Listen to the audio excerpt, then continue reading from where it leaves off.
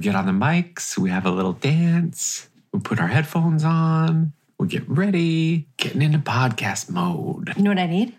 A coffee and a cookie. No, you don't. Well, this is the part where I say something unintentionally funny and then you just like put it in the start of the thing, and it has taken me 10 episodes to fucking wise up about it.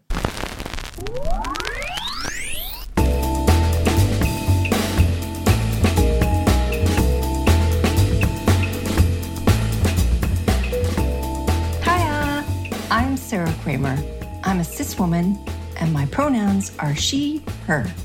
Hello, I'm Jerry Kramer. I'm a trans woman, and my pronouns are also she, her. Let's do it together. Welcome to Meet the Kramers. See, it's hard to say it at the same time as somebody else. How are you feeling today? I feel horrible.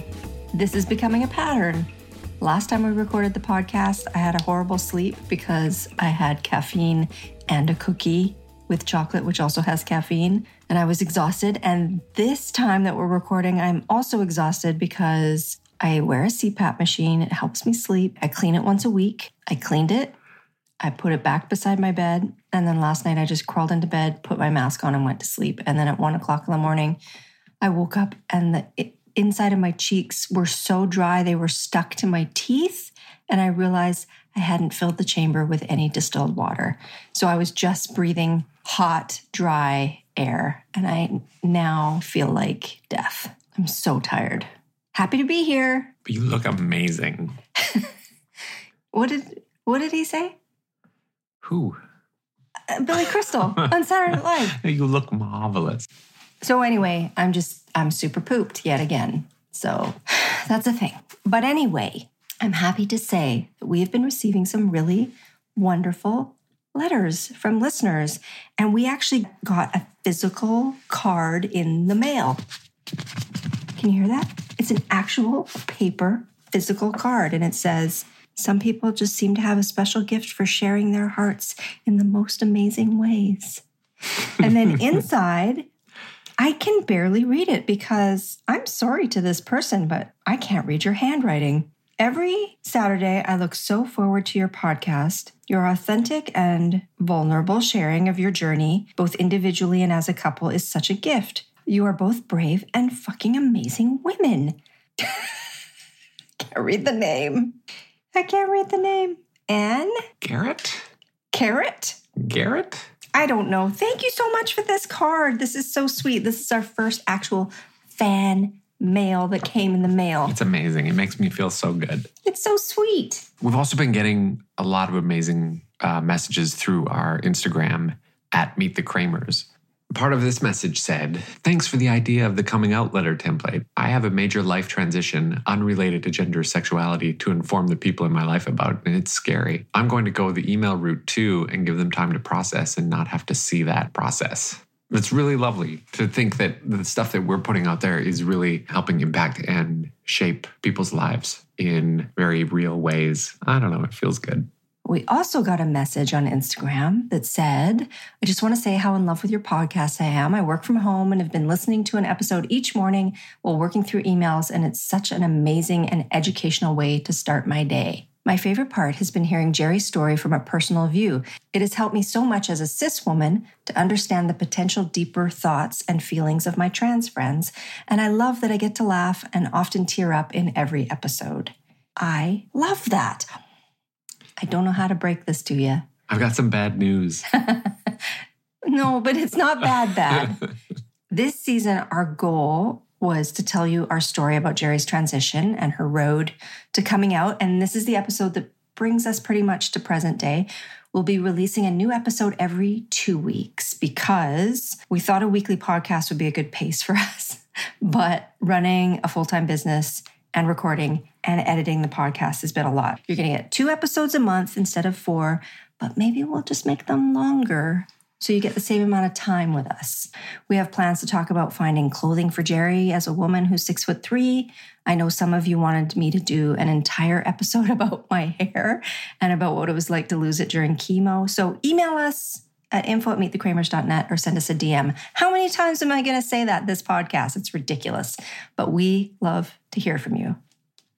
And one of the things I've been aware of as we talk about the past is how many different phases of life we've had, like chapters in a book. And it's been really interesting to look back. This episode, we're going to talk about the aftermath of you coming out. And there's a lot of tattoo talk. I'm always nervous to talk about the tattoo business. I feel like I don't want any pushback from our peers, but I also kind of feel like if we don't talk about this stuff, nothing will change. And we want to say before we start that we don't think we're better than anybody. In fact, we as a business probably have a lot more work to do. We are a constant work in progress. We feel like you should never be done learning something, right? It's just like constant retuning or fine-tuning. We are talking about this stuff, but we're not specifically calling anyone out. We do say toxic male tattooer a lot during this conversation, and that doesn't necessarily mean all tattooers. But if you feel like we are talking about you and your business, then maybe that means it's time to get curious about your business model and do some work to make some changes. We're hoping that by discussing some of this stuff in this episode, that it's going to help facilitate conversations among some of our peers. Because obviously this change doesn't happen in a vacuum, but we do need to start with a trigger warning because we are going to be talking about some predatory behavior, assault, and abuse. So please take care of yourself if you do decide to listen.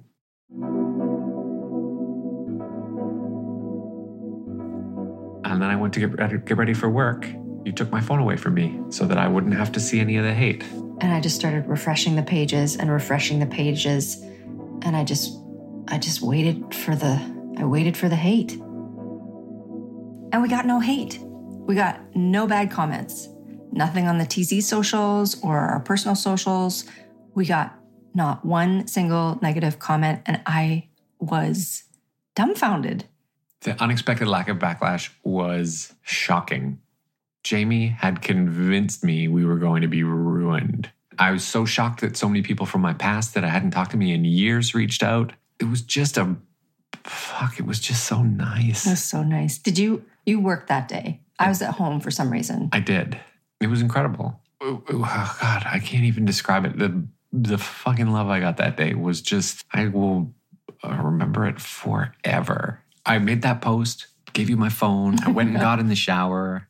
I came out. I'm like, I'm ready to go to work. And you said, oh, you better look at your phone. You're going to have to look at your phone. There was so much love. And so I took my phone with me. I broke our plan because I was like, there's so much goodness coming out of this. I can't not see it. And even if there is a bad comment, I'm going to be fine because there's so much love.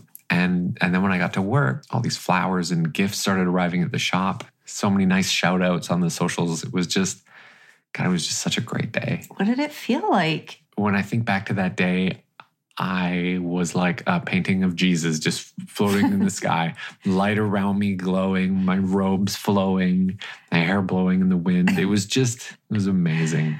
It makes me a little weepy in the eyes. The response from our clients was really incredible.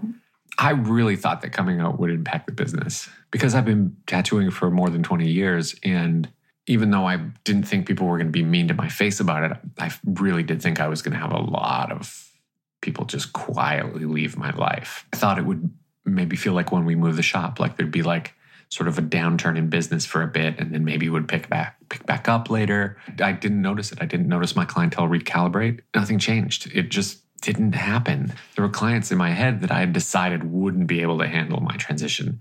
And all of them surprised me. They all showed up. And I noticed that when I did see them for appointments, we were having like deeper, way more interesting conversations because I'm not as guarded anymore.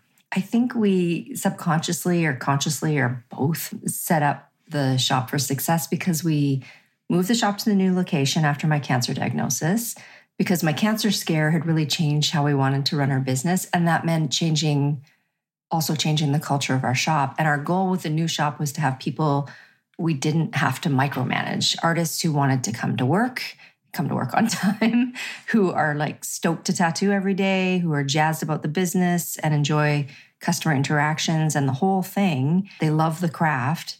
Because in the past, we'd had some artists who like loved the image of being a tattooer, but who didn't necessarily love doing the work. And we used to watch Kitchen Nightmares, the UK version, I want to clarify.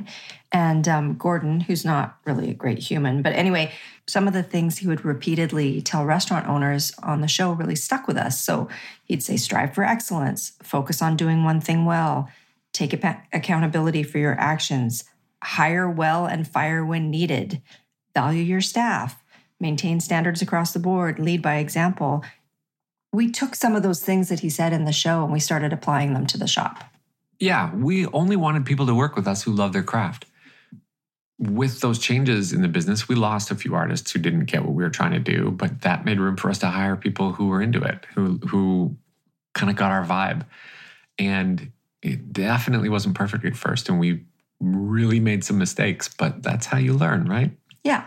Oh, and then something happened with the poster. What was that? It was around the time that conversations were just starting to happen in the culture of safe spaces.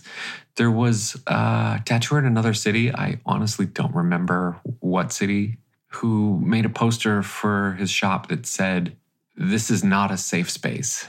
And it really kind of set me off. It kind of got a little traction in some tattoo circles, the super bro tattoo circles. And I hated it. It offended me as a person and as a business owner because it made no fucking sense. Why would anyone want their business to be less than? And why would anybody want to make people uncomfortable in their shop? Like, I don't understand it. It's a moment in my life that was like a straw that broke, that camel. It was right then decided I don't fit in this culture. I don't belong in the tat bro circles. And bro culture in general, because I'm a woman. And I really started pulling away from it. And I just kind of started doing my own thing. We had a person working for us at that time who thought that the Not a Safe Space poster was hilarious. And I told him why that was wrong and that the shop, that we were actively trying to make it a safer space. And it was part of what we were doing here. And he just sort of, I don't know, I don't even think he was listening to me. But my other response was that I made a poster for the shop. Like, safe space posters had started popping up in other businesses because of Trump's election. And the posters were popping up all over social media because, we were all seeing how emboldened racists were becoming. And so when I originally made the poster, that's what we were thinking about. And I took the wording from all these posters and kind of changed it to suit the shop. Like, I took out the part that said kids are welcome because tattoo shops are not child friendly. Anyway, we stuck the poster in the window. The first thing you see on the poster, it says, "You are so loved." And then it lists everybody who is safe in our shop. And then I started getting messages from other businesses in town who wanted the poster. So we started selling them, and we used it as a vehicle to raise money for the ccla.org. They fight for civil liberties, human rights, and democratic freedoms of all people across Canada. And so far, we've raised a couple $1,000s for them, and our poster is all over the city. It's pretty rad. Anyway, it wasn't long after that same person was let go because of abusive behavior towards a coworker. And I don't know if it was like a temper tantrum because of the poster that I'd made or because of the shift in the shop. But I do remember you calling me when this particular incident happened to ask me what we should do. And I remember thinking, no more tat dude bullshit. And we let him go immediately because I think up until then, we'd always let a lot of shit slide, have a long talk with them about our expectations, and then we would give them a second chance to do better. Unless somebody is actually willing to do the work to be better, the same shit just keeps happening. We had a group of artists watching fucking hardcore pornography on the shop computer one time while our receptionist was hiding in the back crying, and we didn't really do anything. All we did is say, don't do that. And I also asked them to show me what they were watching, which they wouldn't. And I said, if you won't show me, then don't watch it on the shop computer. And that's it. That's all we did. We really failed her. And I hate thinking about that incident in particular. I'm surprised that she continued to work for us for so long. And I bumped into her about 1.5 years ago, and I was able to have a chance to apologize to her for that and for not protecting her. What a fucking shit show our shop used to be because, the monkeys were running the zoo. The zoo! Do you think that part of you wanting to give problematic artists a chance was because you were in the closet about being trans. Like, I know you never wanted to make waves in the tattoo community. I don't want to talk about it, and I'm super embarrassed by it. And an incident in particular is terribly embarrassing, and it showcases my failure as a leader. It fucking pains me. But guess what? We learned from it, and we never put up with that kind of shit again. But also, guess what? They find new and innovative ways to toe the line. Although that wasn't towing the line. That was just fucking crossing it. I have always felt out of place in the tattoo world. Taking over the shop and becoming the boss was something that I thought would make me feel better about my place in the community, like my standing. And I thought, because I'd have the power to decide, I would be in control of the narrative of the shop. It was my space. I could control who came and who went, who did what, who was there. But I was just bound, like handcuffed by this tattoo bro code.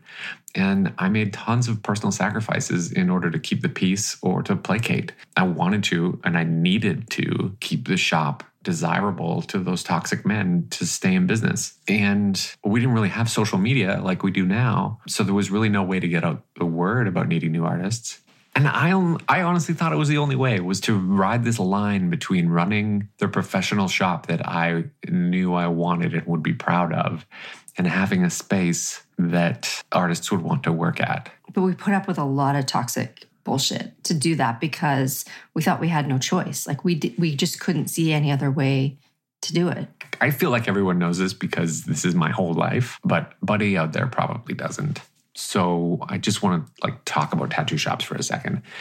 Tattoo shops, in my experience, are traditionally white, cis, straight male centered. I didn't know another queer tattooer or work with a queer tattooer for many years, partly because I was so in the closet and so focused on my own reputation among my peers. I was trying so hard to fit in that all my energy was going to making sure my peers didn't think I was a corporate sellout. Like, what the fuck? This fucking culture of tattooers when I came up in the 2000s, it was, and I mean, it still is to a huge extent, is that we're pirates. There's no rules. Honor among thieves. It's this twisted subculture, even though we're all running actual businesses. And there's this twisted perception that tattooers are somehow cooler or better than everybody else. Like they're some sort of rock and roll kings and queens. But they're not. I'm generalizing, but in my experience, most male tattooers are just sensitive artists who have built up this bravado persona so they can make art without being called out for being artistic. Like that's a negative or something. The male tattooers I've experienced usually have really thin skin. They're usually awkward dorks. And I mean, aren't we all? And a lot of them are in the closet themselves, but maybe not about gender stuff, but more because they want to be artists and they're hiding behind this toxic tattoo dude thing so that they can make art, but not get called out for making art, for being artistic. I don't really get it. They were like little broken birds, just like the broken birds in the punk rock scene. Some of them I knew their backstory. And the compassionate mama bear in me is like, oh, that's why they're like that. Or, oh, it's because of this. And so I was constantly making excuses for them, for their bad behavior. Right, because they're super charming. And that's why I would take them aside and go for a walk or have a heart-to-heart. Have a heart-to-heart 4 or 5 times before I finally said, pack up your fucking shit and get out. Because I really felt like I could fix them. If only someone would just take the time to say, this is why we don't act like this in a real civilized professional business. Maybe they'll get it if I just could say it the right way. Why would they? They're white and male and cis and everything in the world is given to them on a platter. Yeah. There's no impetus to change. And then all that does is perpetuate this toxic tattoo bro guy culture about not snitching, about not being corporate, about how there's no crying in tattoo shops. Snitches get stitches. Tattoo shops are supposed to be salty and rough. And if you can't take it, you don't belong. And because of this culture, like in many other businesses where there's a strong power dynamic, there are also tattooers who are predators, who are using their power and status to prey. And because there's this thing that tattooers are cool and everybody just wants to be part of the cool club, there's no accountability. Yeah. And then we're going to kind of jump ahead a little bit in the timeline to talk about what happened in 2020. There was this massive call out, or shakedown of predators in tattooing. And it was on an Instagram page that doesn't exist anymore, where people would submit their story about their abuses from tattooers. This call out page not only said the artist's name, but would repost the survivor's testimony for everybody to see. One of the hardest parts for me was that I was not surprised in any capacity at seeing any of the names on the list. I have constantly worked with predatory dudes. We've even had a few at our shop. We've had artists use our appointment book as their personal dating phone book. And we didn't know it at the time, but they were texting clients who were in the shop for a tattoo and trying to hook up with them. And nobody told us this was happening. The artists didn't want to snitch. I'm sure the customers didn't feel like they could tell us. Then we started to notice that when we would fire a problematic person, that's when everybody would sort of come out of the woodwork to tell us all the bad things that they were doing. And that's something that I've always hated about this business. And I never understood how to navigate. And early on, we never thought about contacting a professional to talk about how we could create a safer space, because we were kind of still operating like we were pirates too. I think it was 2005 or 2006, I had a queer customer suggest to me, you should look into safer space training for the shop, because some of the language that is being used here is not great. My reaction was in line with Toxic Taproot Club. I think I said something dumb like tattoo shops aren't supposed to be like that. We're salty. We're blah, blah, blah. When I think back to it, it really, I just cringe. I really gave them some version of an all lives matter energy in response to their suggestion. And I fucking wish I could go back and give myself a slap. But I was so afraid for the business. I thought I had to run our shop like everybody else. I know we felt like in the past that if we demanded accountability from our coworkers, we probably would have been working alone. Although now I know that it's probably not the case, because if you make space for those who are marginalized, that's how the culture shifts, right? Yeah. So anyway, during this Instagram shakedown, there were a lot of Canadian tattooers, a couple of them working here in Victoria, who were called out. And as far as I know, only one of them had any charges brought. To my knowledge, many of them are still working. These dudes just move through it like it doesn't even matter. All this stuff happened in 2020, but the predatory behavior has been happening on this other side of tattooing for a really long time. I wasn't paying attention to it because I was drinking the Kool-Aid and I wanted to fit in. And I also didn't want anybody I worked with to know I was queer. I let a lot of shit slide, and I'm fucking mortified that I did. I wanted to talk about what it's been like for me in this business, because I know I'm not a tattooer and that I'm just your business partner. And so I always felt like I needed to be a step behind you in terms of how I presented myself to other tattooers, because I don't tattoo. So I'm not considered important. I've been working in this business as long as you've been tattooing. And so I have a place, but it's not ever respected by toxic male bros. I've never felt like I've been allowed by others to be beside you shoulder to shoulder. A lot of times when we would go visit other shops, like if we were on vacation or we were in another city or at a tattoo convention, the male tattooers will never acknowledge me. It was like I was your lady and that was it. After they would shake your hand and start talking tattoo stuff with you, I'd kind of shove my hand in their face and say, "Hi, I'm Sarah. I'm Jerry's partner, blah, blah, blah." And they would ask me if I tattoo, and I would say, "Oh, I help run the business with Jerry." And then it was like I was a ghost, like I was just invisible. And eventually I stopped trying to assert myself because, well, one, I convinced myself I didn't care what Joe Tattoo Ding Dong thought about me, but it did weigh on me. And I really started to hate hanging out with whatever group of tattooers you were hanging out with, because I wasn't included in the conversation because I wasn't considered equal. And then if I was included, there'd be a lot of mansplaining. Like I hadn't been working in a tattoo shop for 20 fucking years. I remember at one convention, you weren't there because you were sick. I was walking around the convention hall with my female coworker, and we were looking at different artists' merchandise. And I was trying to find you some t-shirts to bring back as a gift. And I asked this tattooer if they had an extra large shirt. And he was like, "You mean an extra large shirt like my dick?" And I just looked at him dead in the eye. And I was just like, shame on you. Or I think I said shame on you, or I said like, your mother must be so proud. And then we just walked away, and him and his buddies were just laughing. It was so fucking stupid. And it didn't really faze me because it wasn't the first time that I'd heard dumb shit like that from a male tattooer. And I just remember walking away thinking, like, I'm so over this business. Anyway, as for the shop, there were some obvious changes to be made. And we put up our poster and we started advertising on our social media that we were actively trying to be a safer space. And I even asked our followers on Instagram for input on what we could be doing to be a safer space. And one of the suggestions was to take down any racist imagery that we had up. Tattooing has a long history of cultural appropriation, as well as straight up racist caricatures.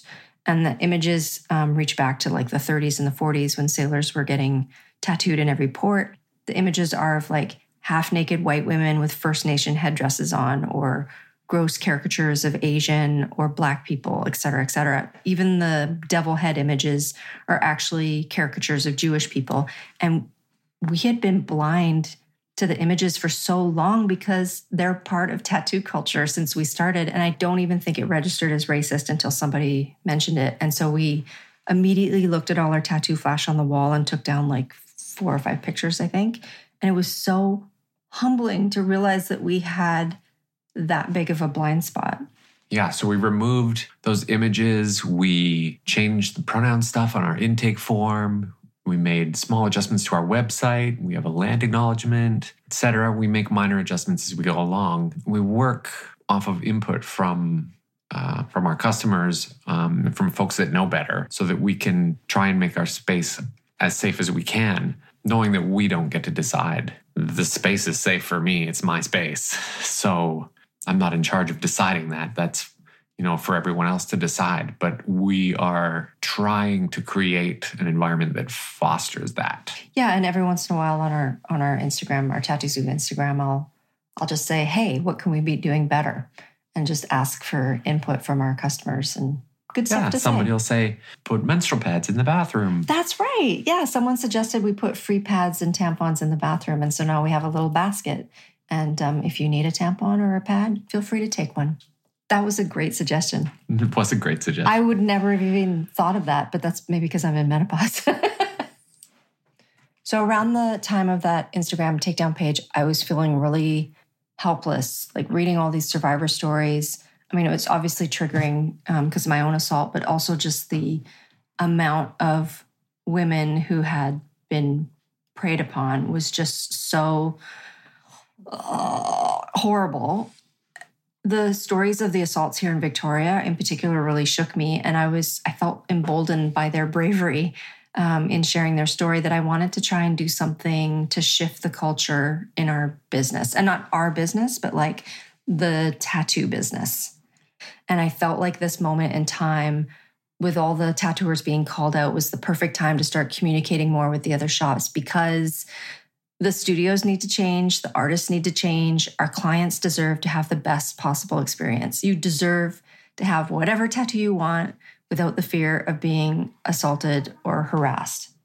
Tattooing has always prided itself in being a niche market or underground or only for people who are in the club. But the truth is that tattooing has been a part of popular mainstream for a very long time. And tattooing someone is a really intimate act, and it puts our clients in a really vulnerable position. There is a massive power dynamic happening in between the artist and the client. So for many tattooers, tattooing is the first or one of their first and only jobs. Many of them have had no real work experience outside the industry and therefore haven't really properly been trained in any kind of customer service. Most tattooers start out by doing an apprentice first with another tattooer, and a lot of times an apprenticeship is actually just free labor for the owner of the shop, and very little learning happens. Traditional tattoo apprenticeships are usually based in this toxic hazing and being stomped down during the process of learning. You have to get broken down before you can build yourself up, or some fucking bullshit. I personally have never heard of anyone having a good apprenticeship experience. Except for Chris, who was your apprentice. Except for Chris, who was my apprentice. Who's embarrassed that he doesn't have a horror story. Many marginalized folks, trans or BIPOC, queer, really any non-cis men tattooers will just start working out of their houses or private studios because the culture is so unwelcoming. Working on your own creates its own set of problems, though, because there's no professional structure and you can't learn in a vacuum. When you start talking about assault in tattooing, you're not protecting yourself from being harassed or assaulted by working in a private studio. If it's happening in street shops, it's for sure happening in private studios. So it's just not a great situation because of the way it's been built. You know, all the isms, sexism, racism, otherism, homophobia, transphobia, it's all the norm. Tattoo culture has its roots in bro culture, and it's so slow to change. Lots of shops advertise that they're a safe space. I'm not just talking about tattoo shops. Many do not know what that actually means, or it's just performative. And that's what we were doing. I realized that we actually needed to dig deeper than just having a poster in the window. So I contacted my friend Natasha Toney to help us. We've known each other since high school. She's a sweetheart.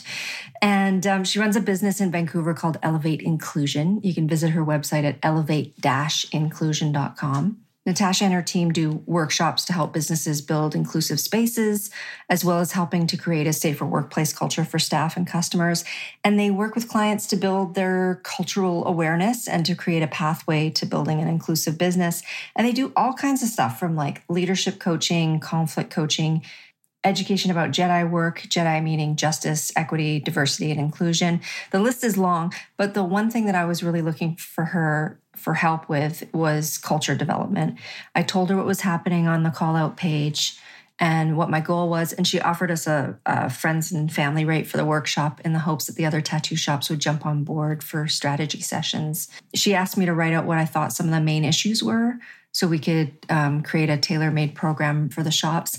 And I thought I'd write down a couple things like racism in tattooing or how women are treated, but I ended up writing like a very dense 3 or 4 page manifesto.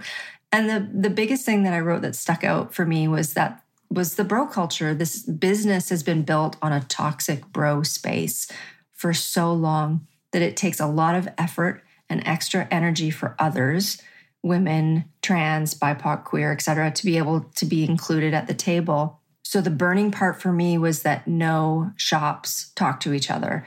Most shops, I mean, at least in our city, don't talk to other shops. We're friendly, but there's like this competitive nature about the shops, and shop managers don't stay in touch with each other about anything. So for example, that artist who was abusive to one of our coworkers, we terminated them immediately, but guess what? They moved to another shop up the street and started working right away. That shop manager didn't ask us why we fired them, and we are 100% guilty of not sharing that information with the shop or our customers because we didn't want to tank his career. But what does that do?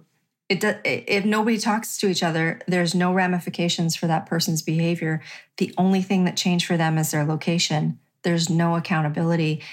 And my other motivation for doing this seminar with Elevate was because one of the tattoo artist predators who had recently been charged with assault in Victoria had been floating around town from shop to shop. Well, how is he able to do that? It's because other shops don't talk to each other.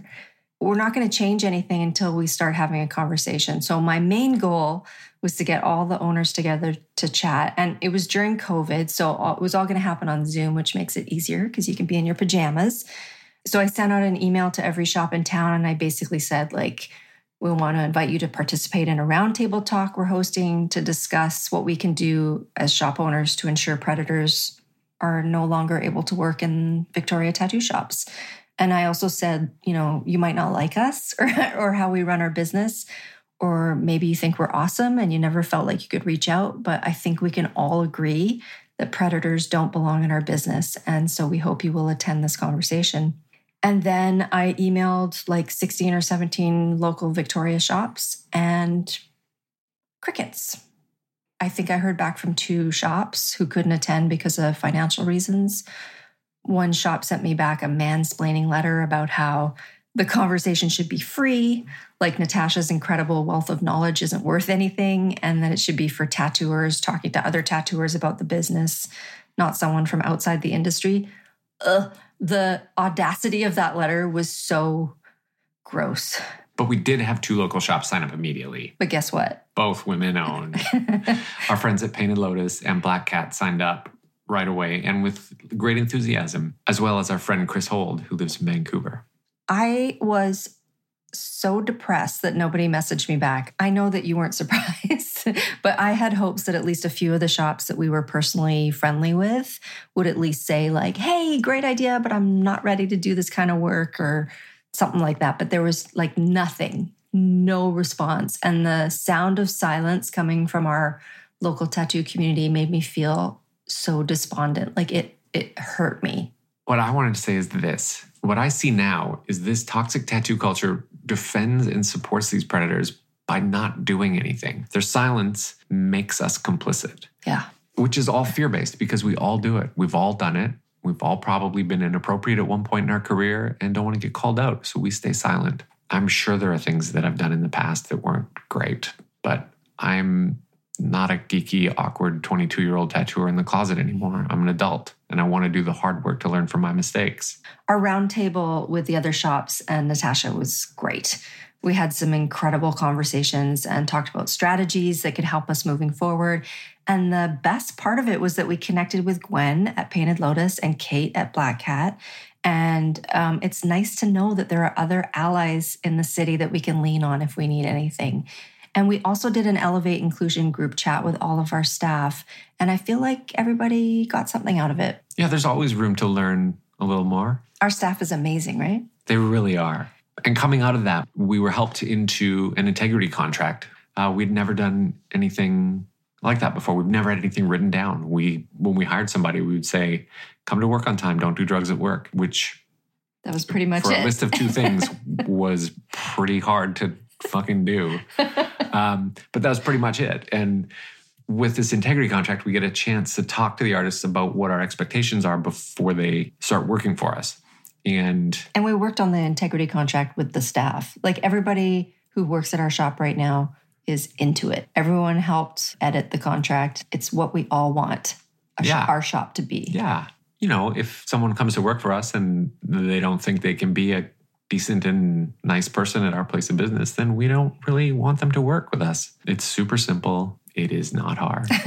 And it doesn't mean that you don't, like that we're not having fun and we can't get silly. It just means if fun is punching down, then we don't want you to work for us. And then this long conversation that we've had, the reasoning behind that to keep us back on Meet the Kramers is that all of this tattoo culture stuff is one of the first things I noticed in myself when I did come out. It immediately falling away. March 4th, I come out.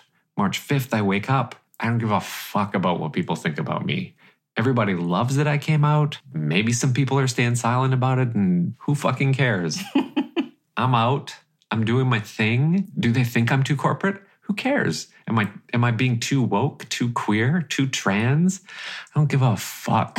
Get over it.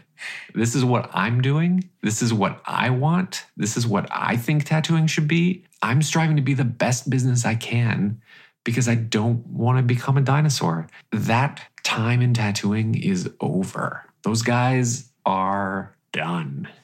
The thing that comes back to me day after day after day is this thing that I was taught very early on in my career by an older traditional tattooer who said, take care of tattooing and it will take care of you. The narrative behind that has always been, keep out people who don't look like you and tattooing will take care of you. Mm. I feel like I heard it again for the first time last year. And this is me doing that. I'm taking care of tattooing because they've had a chance to do it and they're ruining it. Yeah. It's me taking care of tattooing so that tattooing will take care of me is the new tattooing, not the old shit. Yeah. We didn't do it for money. We didn't do it because we wanted to raise our profile or whatever. We did it because it was the right thing to do. And it's our responsibility to educate ourselves so we can be better. As a result of your coming out and changing our shop culture, what happened to our business? Like, I think it's important to talk about because if someone out there feels insecure about making changes in their business like we did, We want them to know that it's possible to continue to succeed if you make changes and you make space. Will you lose customers? Totally. Do you really want those kind of customers that are transphobic or queerphobic, racist? No, it's not worth it. I promise. I do not want their money. And as soon as we waved our flag proudly, we started losing the time wasters. We started losing the soul suckers. We started losing the energy vampires. And now our shop is full of customers who are fucking awesome. And why? Because we've made space for them. And you don't have to do what we did, like hiring a company to do a corporate overhaul. I mean, you can if you have the ability. But there's, what's that book that you're reading? The book is Could This Be Magic? Tattooing as Liberation Work by Tamara Santibanez. And it is the first time I've seen anything like this written down, applied specifically to tattooing and the way it works. It's a fantastic book, but it's also part workbook. And there's tons of practical guidelines around consent and boundary practices. Some really great ideas on shaping a more ethical industry for the future. It is amazing and well worth the price tag. And I want to say it again, coming out helped me care less about what my peers thought. It was liberating. I was so happy. I am so happy. I'm so free to unapologetically be me. And my default that to make sure other tattooers thought I was cool enough or I could be in the club, it vanished overnight. That feeling about people having a positive or negative image out there, think about people saying bad things about me. I feel like I'm creating so many more things for them to say about me, but it's all disappeared.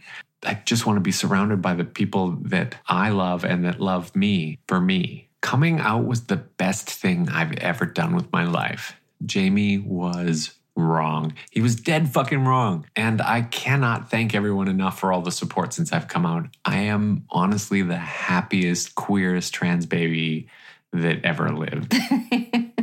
And then the next 2 weeks after you came out were like incredible. I'll never forget how like light and airy everything felt. And it was just, everything was just coming up Jerry. It was amazing. And then the pandemic hit and the whole world went into lockdown.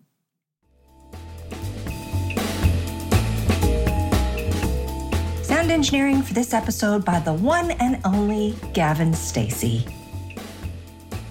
Just a little reminder, we are shifting our podcast schedule from once a week to every 2 weeks.